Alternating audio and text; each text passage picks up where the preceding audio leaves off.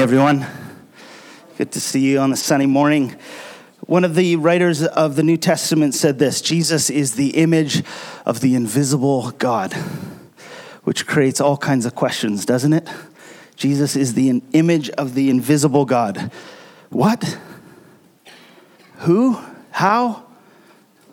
Jesus is the image of the invisible God. And so for centuries, the church has been working with this. The church has insisted that the God who made the world entered the world as one of us. The Creator became a creature.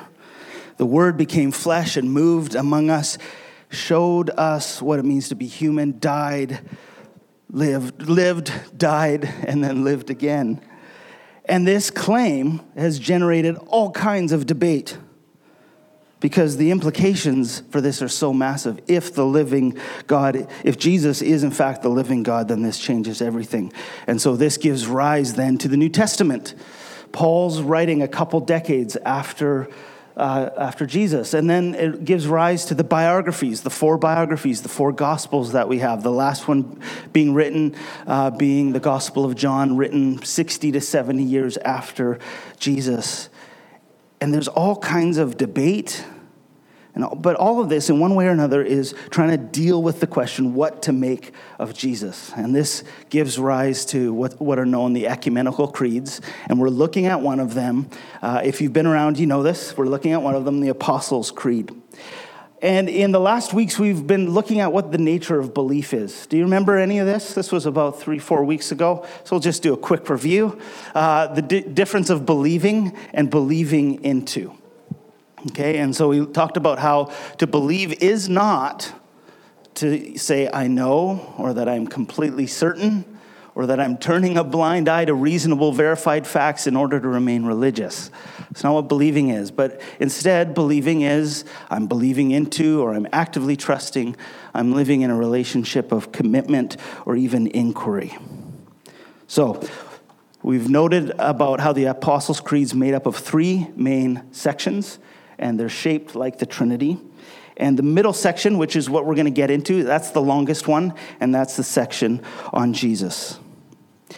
And there's I think the temptation to see the creed as maybe kind of cold doctrine, but I want to challenge us that what's most central in the creed is a name.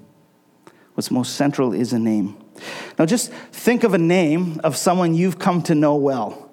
Someone you've been able to experience their person. Okay, got a name? You dialed it up. You've got a name. Someone you'd say, yeah, I've got a pretty good understanding or a good experience of that person. So the name stands in place for all of that history. They are that name, but so much more. And I was thinking about that with the name of someone I've gotten to know well, Amy. I talk about often. Beginning to be your husband.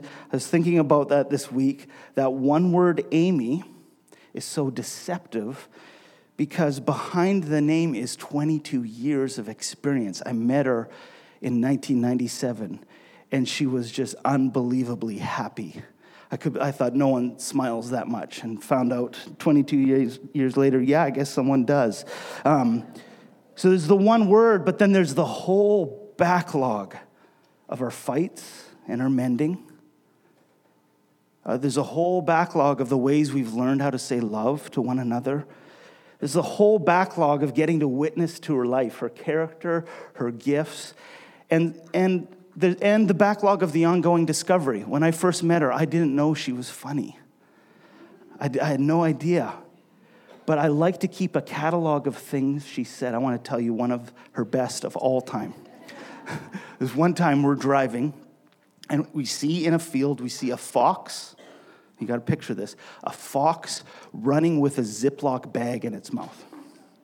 So it's very rare to just see a fox in general, but to see a fox with a Ziploc bag in its mouth is equally rare. And so we were kind of stunned silent, just watching this. And then Amy said, "Why should we assume that we're the only mammals who care about freshness?" That's one of the funniest things I've ever heard. Why should we assume that we're the only mammals who care about freshness? That's such a great line. And so that name, Amy, or even the phrase to say, I am married to Amy, it's just so little, but there's so much behind it, and I trust so much ahead of it. There's so much that's already known and seen, and there's so much yet to be known and seen. And when the relationship's gone sideways, when there's the seasons when we're in marital counseling, when that creeping separateness has crept in, when usually what's happened is there's a familiarity that's led to an overfamiliarity, which has led to contempt, which has led to an ignorance, to where we're in counseling saying, I forgot who you were, and I forgot who we were together. And then the way forward is then an act of remembrance and rediscovery. I just know that to be true with this one person. And I think it's also true to the person the creed's talking about, the person of Jesus. So we come to the creed, second article, I believe in Jesus Christ, God's only Son, our Lord. And if you've been around this stuff, is there not a sense of overfamiliarity? Is there not a sense of like, yeah, heard it, got it, know it? Tiny phrase with so much behind it and potentially so much ahead of it. So 1 Corinthians 2, Paul says this, for I decided to know nothing among you except Jesus Christ and him crucified. So it seems like a simple enough thing to know. He's saying this is the one thing I've decided to know. But yet a few verses later he says this. He writes, we declare God's wisdom, a mystery that has been hidden and that God destined for our glory long before time began. None of the rulers of this age understood it. For if they had, they would not have crucified the Lord of glory. However, as it is written, what no eye has seen, what no ear has heard, and what no human mind has conceived, the things God has prepared for those who love him. These are the things God has revealed to us by the Spirit. The Spirit searches all things, even the deep things of God. So what's Paul saying?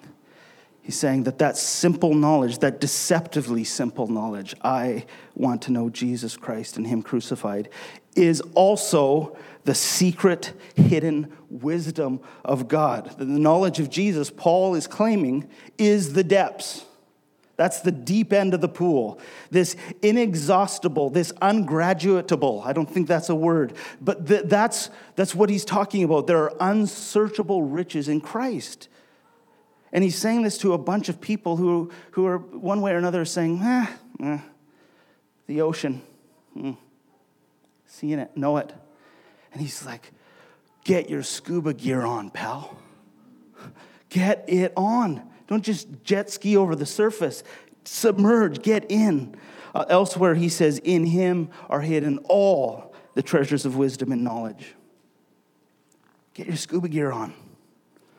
Lucy says to Aslan, Aslan, you're bigger. That is because you're older, little one, answered Aslan. Not because you are, I am not, but every year you grow, you'll find me bigger. So the author of Hebrews, in Hebrews 1:1-4, sorry, is this River's first morning in church? Welcome, River Stapleton's in the house. Awesome. Good. It's 11 o'clock. Good to see you, Ashley. I know you love all the attention, so you're welcome. Hebrews 1. Let's go to Hebrews 1. Page 838 is there if you've got a chair Bible. So look at how the author of Hebrews is describing the deep end of the swimming pool, that is Christ. Let's go Hebrews 1.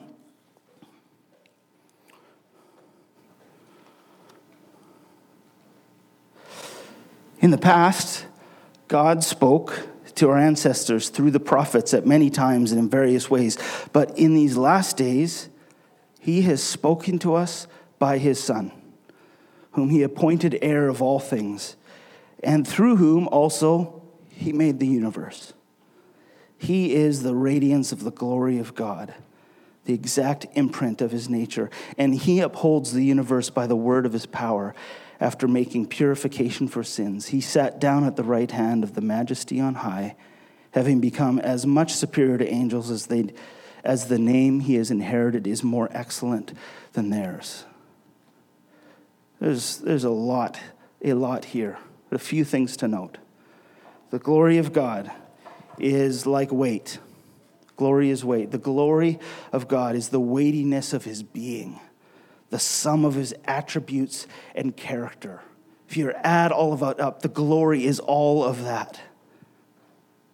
And this passage tells us that Jesus is the radiance of that glory. He's the radiance of that weight and sum, which means that Jesus is the reflection, emanation, and display of God's glory. He is the showcase of the infinite awesomeness of God. This is a huge claim, which is why Karl Barth said this: God has not revealed himself in any religion, including Christianity. He has spoken in his Son, Jesus Christ. Or as one author put it, Jesus is what God has to say. Jesus is the Word of God. And so then the first question is, well, what are the implications of that? If Jesus is what God has to say, then what have we heard? What are we hearing? I like how Nadia Bolz-Weber just starts spinning out some of the implications. She says this: if what we see in Jesus is God's own self revealed, then what we are dealing with here is a God who is ridiculously indiscriminate about choosing friends. A God who would rather die than be in the sin accounting business anymore. A God who would not lift a finger to condemn those who crucified him, but went to the depths of hell rather than be apart even from his betrayers. A God unafraid to get his hands dirty for the ones he loves. This is the God who rises to new life with dirt still under his nails. Who is Jesus? Well, how can you ever say enough? He is what God has to say, and the implications are multifaceted. They're many, many, many. Who is Jesus? Well, maybe we could expand the list to include a few more names, which would be a good exercise. Here are a number. There's one slide of names. You can do a scan. Just go back there. Go back one. I know many of you, that's your common name in prayer, isn't it? Dear Horn of Salvation. Okay, next slide. Okay, next one. There's so many names, and it would be a good use of time maybe to get the scuba gear on and explore, trying to plummet into just one of those names. You could probably, do that in a year and have a whole bunch left over to explore, I'm guessing. So I think that would be a good exercise. But this morning, what I want to do is this. For the next 2 weeks, we're looking at this first part of the Creed. Next week, we're going to do some exegetical work in Matthew 16. This week, I want to look at story. I want to look at this as a narrative with you, okay? So we'll get to Matthew 16 next week. This week, I want to tell you a story. And I've abridged this and I've borrowed this. This is about 99% out of Francis Spufford's book, Unapologetic: Why Despite Everything Christianity Can Still Make Surprising Emotional Sense. It's a very playful book. If you're okay with some swearing, you'll like this book. But it's I think a skeptic who has become he's a journalist, he's British, has become quite intrigued by the person of Jesus. And he's got 2 chapters on the person of Jesus. I was reading this in a coffee shop, having a hard time staying seated because there's just so much good stuff in here. Okay? So, can you all settle in? Ready for a story? Okay. Get as comfortable as you can in plastic folding chairs, and let's go.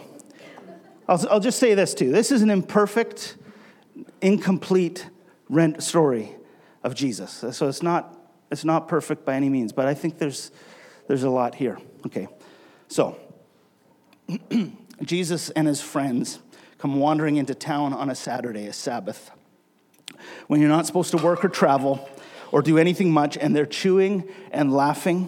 They're picnicking in the street as they stroll along, and challenged, Jesus says, with his mouth full, that the rules are for people, not the people for the rules.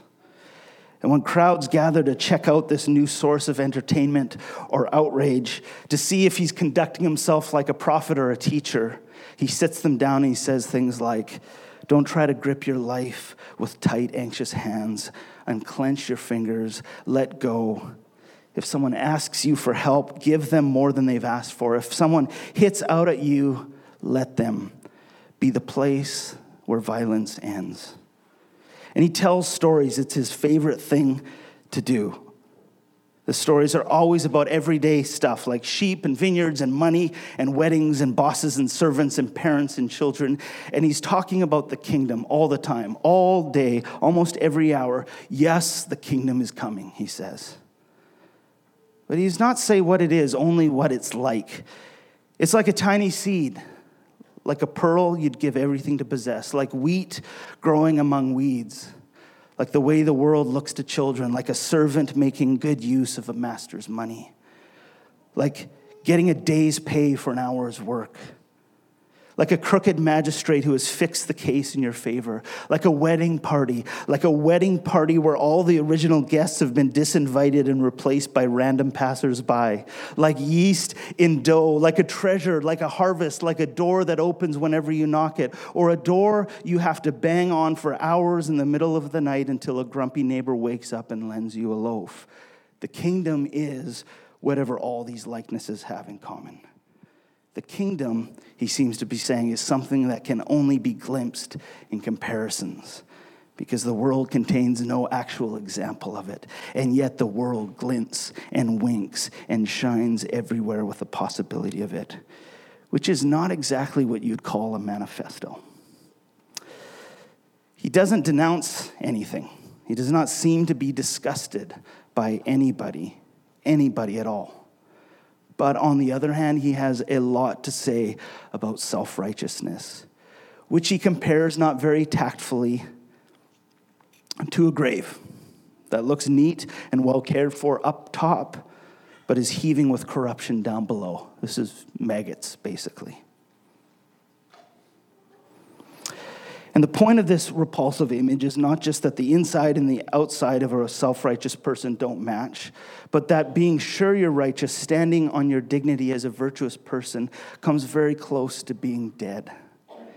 And he annoys people when he talks like this, because the implication is that everybody is guilty, and if everybody is guilty, nobody gets to congratulate themselves. And murderers and adulterers cannot be shunned. They are not outcasts. They do not belong in a category of unclean persons that the clean rest of us can hold at arm's length. Jesus insists that being unclean is not a temporary violation of the proper state of things. It is the normal human condition. So one day, he's teaching in a house, and the alleyway outside is blocked solid with onlookers. And his mother, his brothers and sisters turn up to retrieve him, and they can't force their way through the crowd. So they send in a message. Tell him his family have come to take him home. Tell him his mother's here, and very upset. But he won't go. He won't even come out to talk to them. Instead, he weaves their message straight into what he's saying. Mother? Brother? Sister? What are those? He says. What good does it do if we only love those who love us back? God wants more than kin loving kin. He wants more than the natural bonds. He wants more than biology. He wants our love to do more than run around the tight circle of self-interest. God wants us to love wildly and without calculation. God wants us to love people we don't even like, people we hate, people who hate us. Another time, he's doing one of his all-time classic stories, a story about sheep.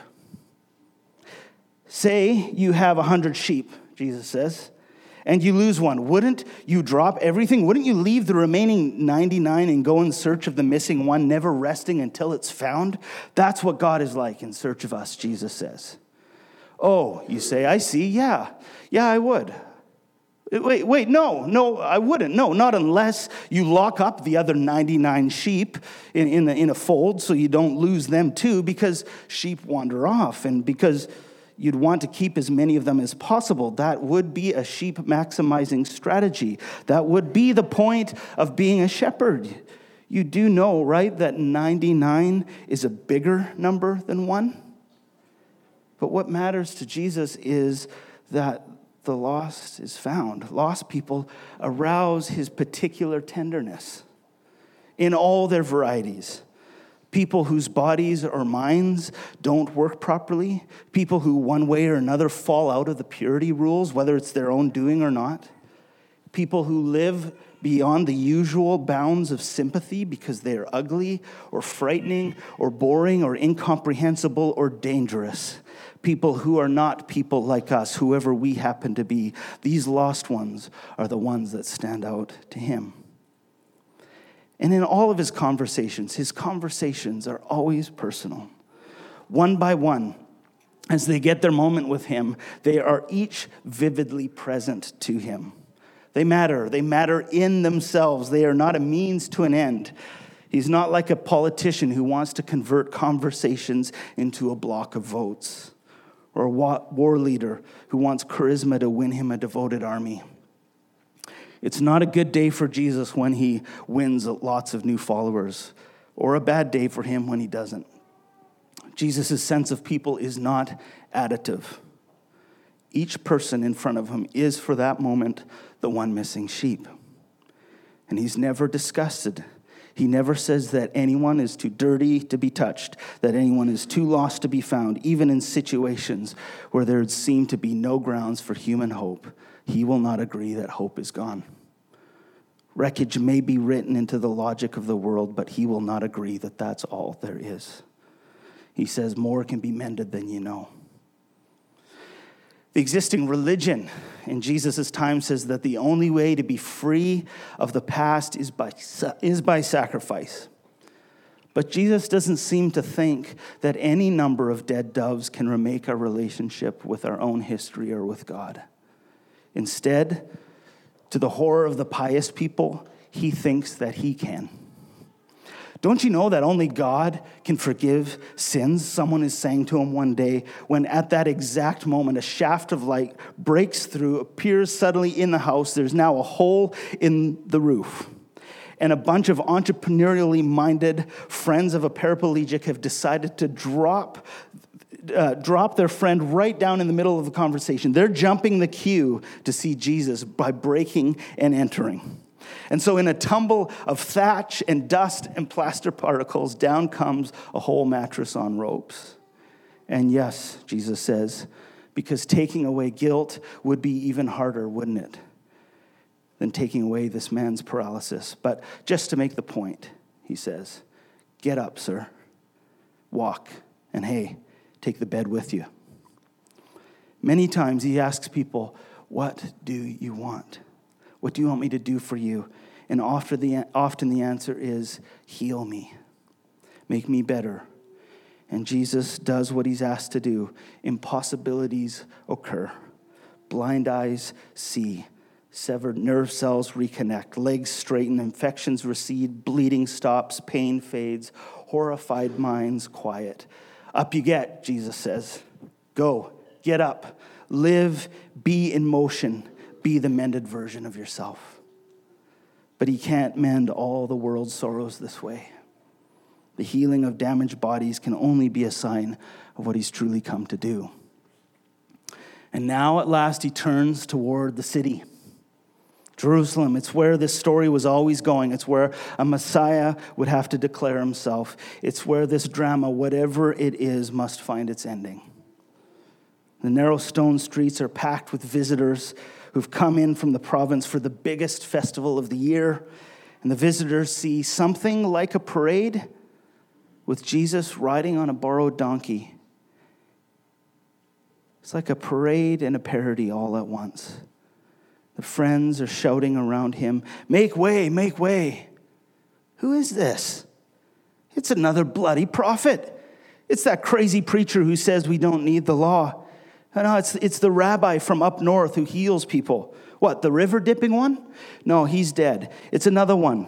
It's a king. Rubbish. Kings ride on horses, not donkeys. Is it a king? And this scene is really hard to read. Jesus is doing exactly what a Messiah would do, yet the details are off script.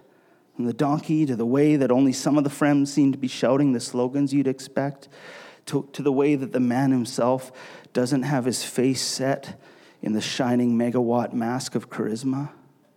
It isn't clear what's happening, but something is. If this is a king, then it's one we have not seen before. Later that week, Jesus and his friends are celebrating the festival in a borrowed upstairs room. They eat the roast lamb and the yeastless bread with bitter herbs, and they share the cup of wine, and they tell the story of how the one God long ago brought his people out of captivity. And after supper, he picks up one of the flat loaves. "This is my body," he says, and he snaps it in half. And he asks for the wine cup. "This is my blood," he says. "Do this in remembrance of me." And it's one of those likeness things again, but the friends don't think too hard about what he means because all they can think about is their anxiety and the finality of the way he's talking. "Remember you? Where are you going? We won't leave you." But they do. A few hours later, in the dark, on the open ground, the edge of the city where they're camped, a patrol of temple guards find them. And the friends, looking to Jesus for guidance and getting none, they hesitate, they waver, and then they run, leaving him alone in custody. And for the rest of that night, he gets marched from place to place to a quick convocation of the temple's law court at the chief priest's house, and then onwards to an equally quick interview with the governor. Now, the oddity is that Jesus, who talked so eloquently, who shadow-boxed with words so deftly on occasion, refuses to defend himself. All night long, he only echoes back the accusations. "You threaten the temple." "You say so," Jesus says. "You're a blasphemer, a Sabbath breaker, an enemy of the law." "You say so," Jesus says.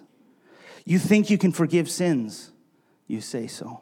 "You claim to be king." "You say so." Daylight finds him in a procession again, but this time no one could mistake him for a king. He's rumbling along under the weight of his own instrument of execution, a great big wooden thing he can hardly lift.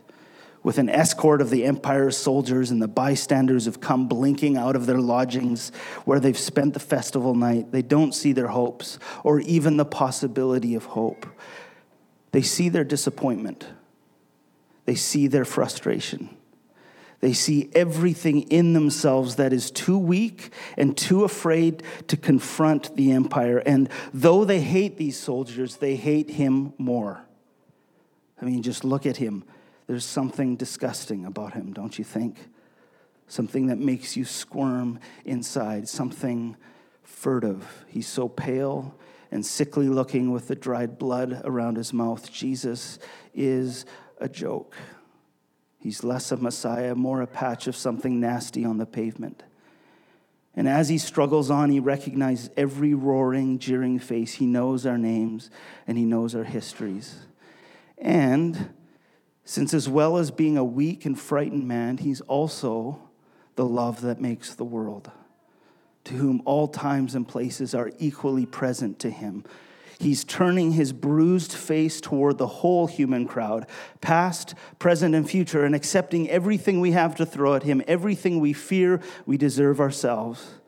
And the doors of his heart are wedged open wide, and in rushes the whole world. The vile tide of cruelties and failures and secrets. "Let me take that from you," he's saying. "Give that to me. Let me carry it. Let me be to blame instead. I am big enough. I am wide enough. I am not what you were told. I am the father who longs for every last one of his children. I am the friend who will never leave you. I am the light behind the darkness. I am the shining your shame cannot extinguish. I am the ghost of love in the torture chamber. I am change and hope. I am the refining fire. I am the door where you thought there was only a wall. I am what comes after deserving. I am the earth that drinks up the bloodstain. I am gift without cost. I am. Before the foundations of the world, I am.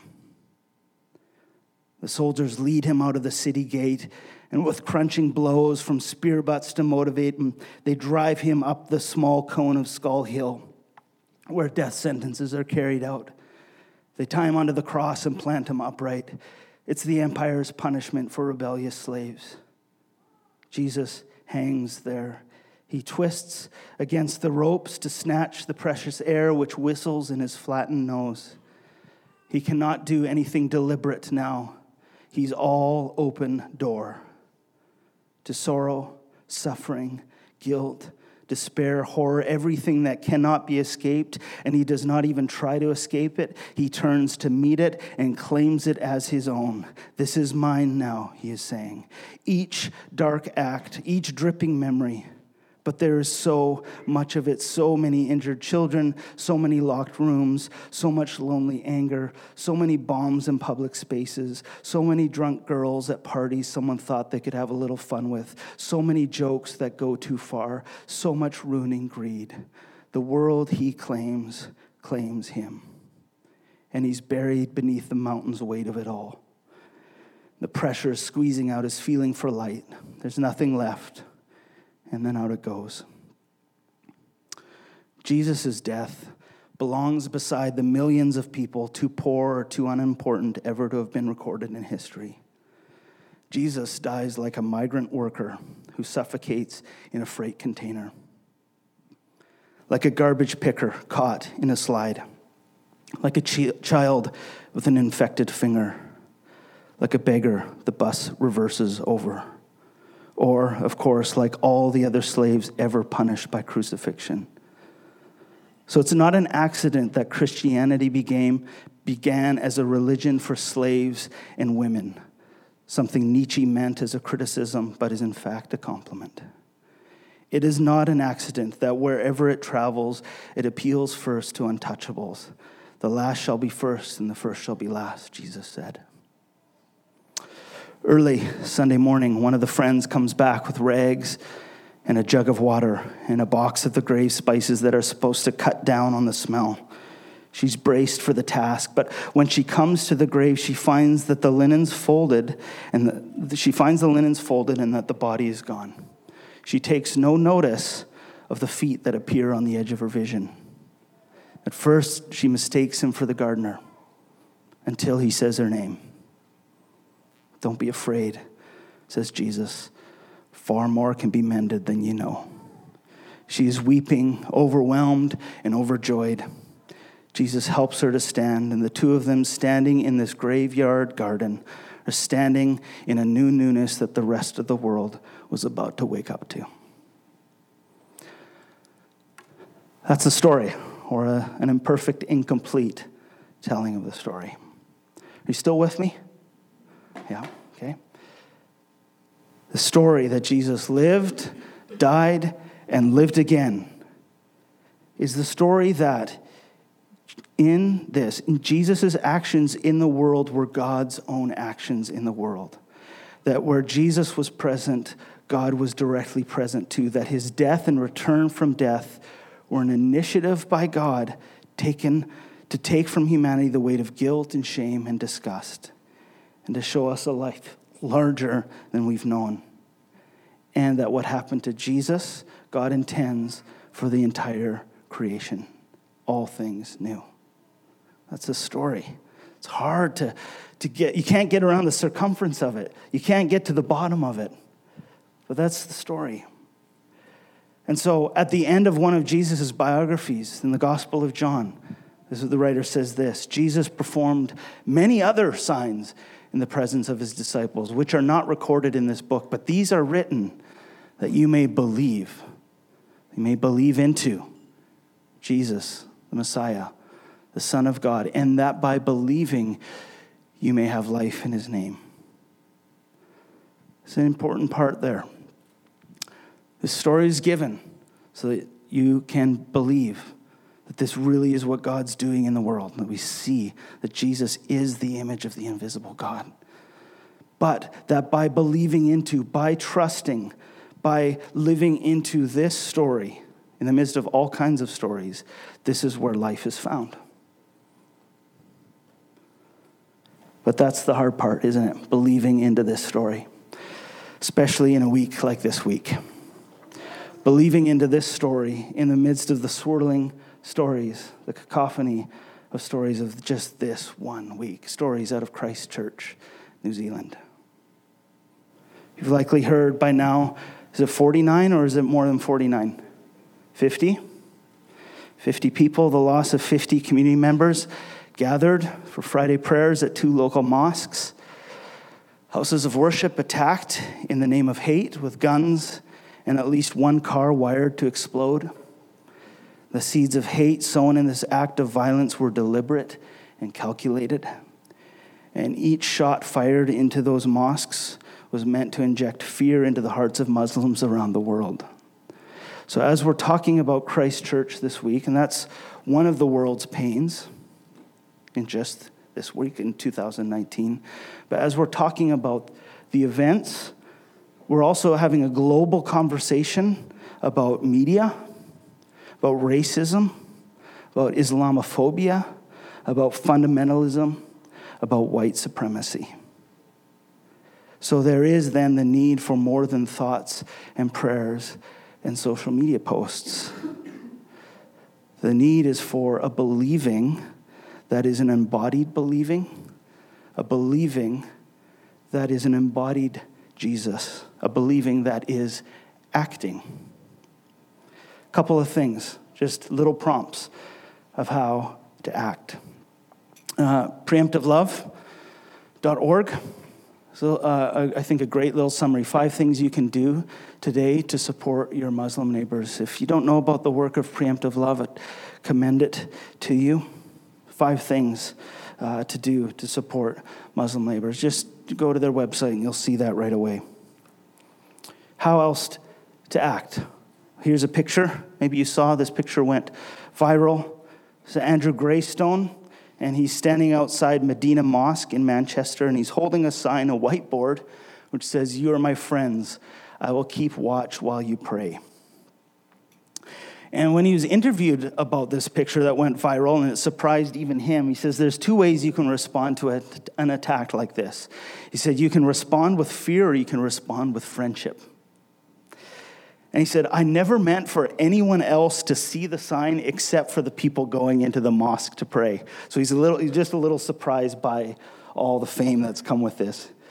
He's a Christian man, and he says this. He says, but I guess, just the look of his face, I'm kind of taking on his tone, but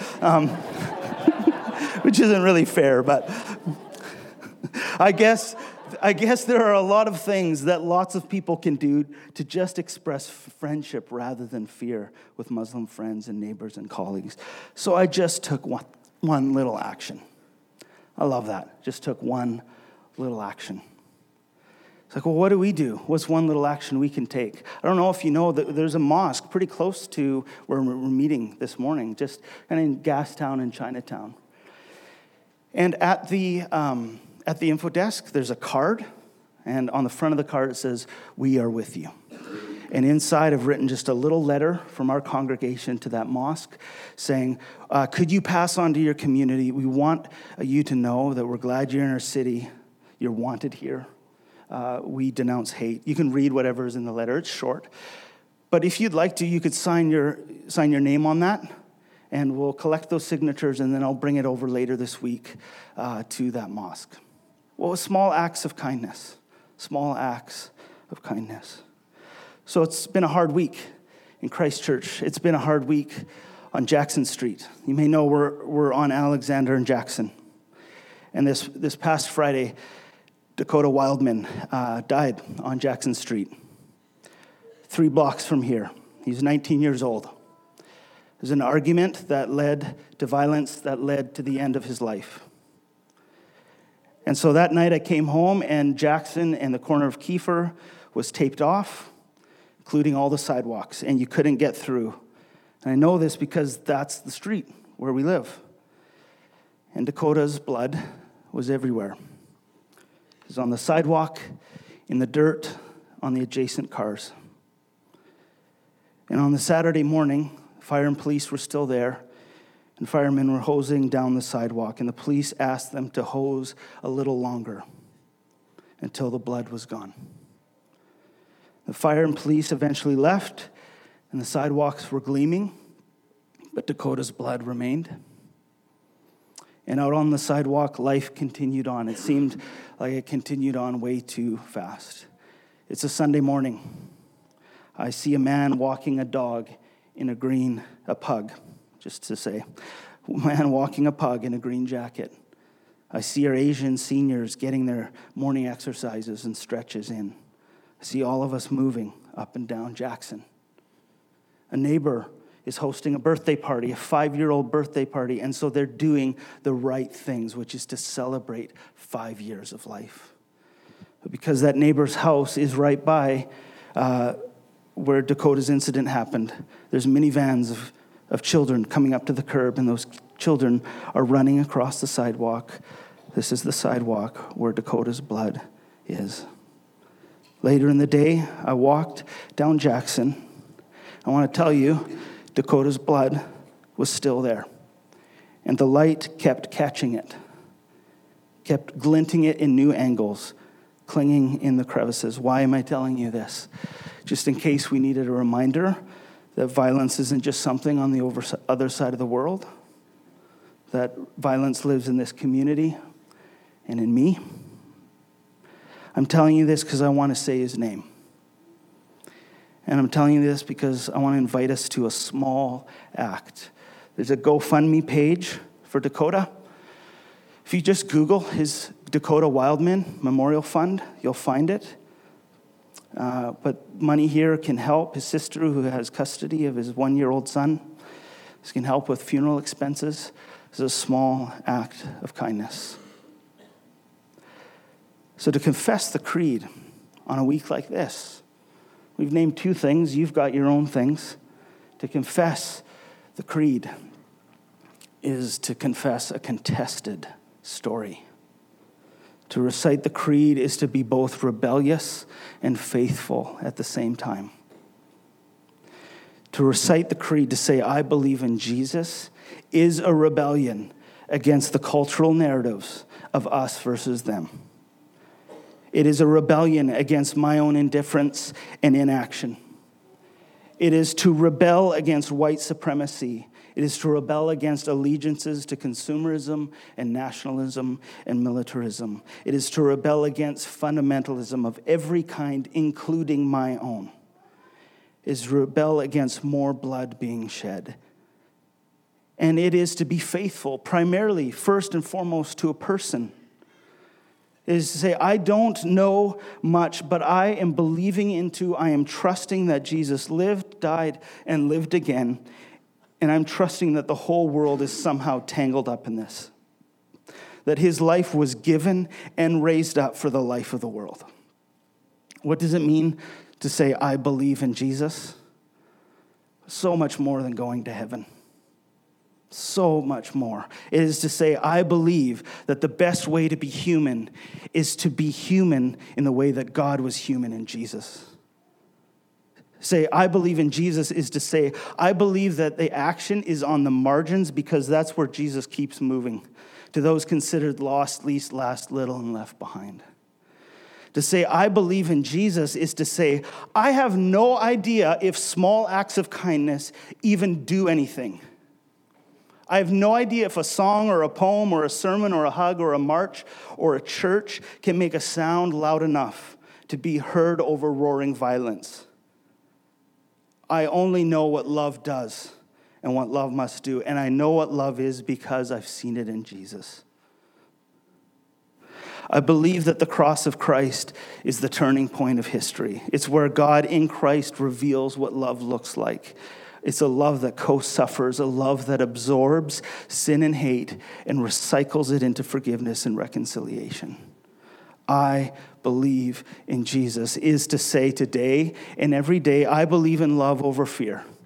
I believe in mercy over judgment. I believe in forgiveness over violence. Or as Mary Oliver says, I believe in kindness, also in mischief, also in singing, especially when singing is not necessarily prescribed.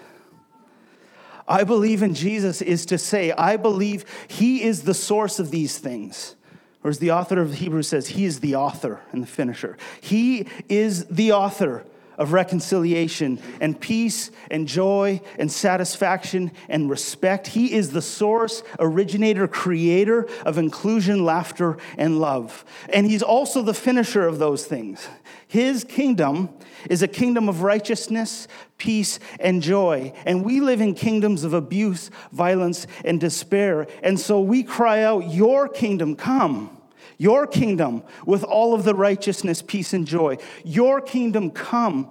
Your kingdom where the image of God is upheld in all people. Your kingdom, which is like a party where joy is on tap. Your kingdom come on earth, in Christ Church, on Jackson Street, in the downtown east side, in my broken relationships. Your kingdom come on earth as it is in heaven. Jesus is the author. He's the finisher. He will complete what he started. I believe in Jesus Christ. And some weeks you say it through your teeth. There's a whole lot in that little phrase, isn't there? There's a whole lot behind it, and we're hoping ahead of it. And we're invited to believe into it, to resist over familiarity, to get on the scuba gear. We're invited to embody a love that stands up and stands in between, which is why we have the table, where Jesus says, do this in remembrance of me. Keep remembering and keep rediscovering. You're never going to graduate the table. Do this in remembrance of me. Take my body and my blood, metabolize it so that you become it. So that your believing leads to becoming like me.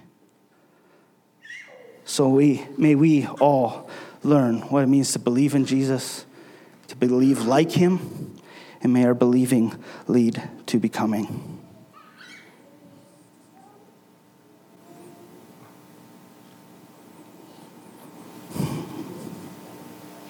Let's take a moment just to sit.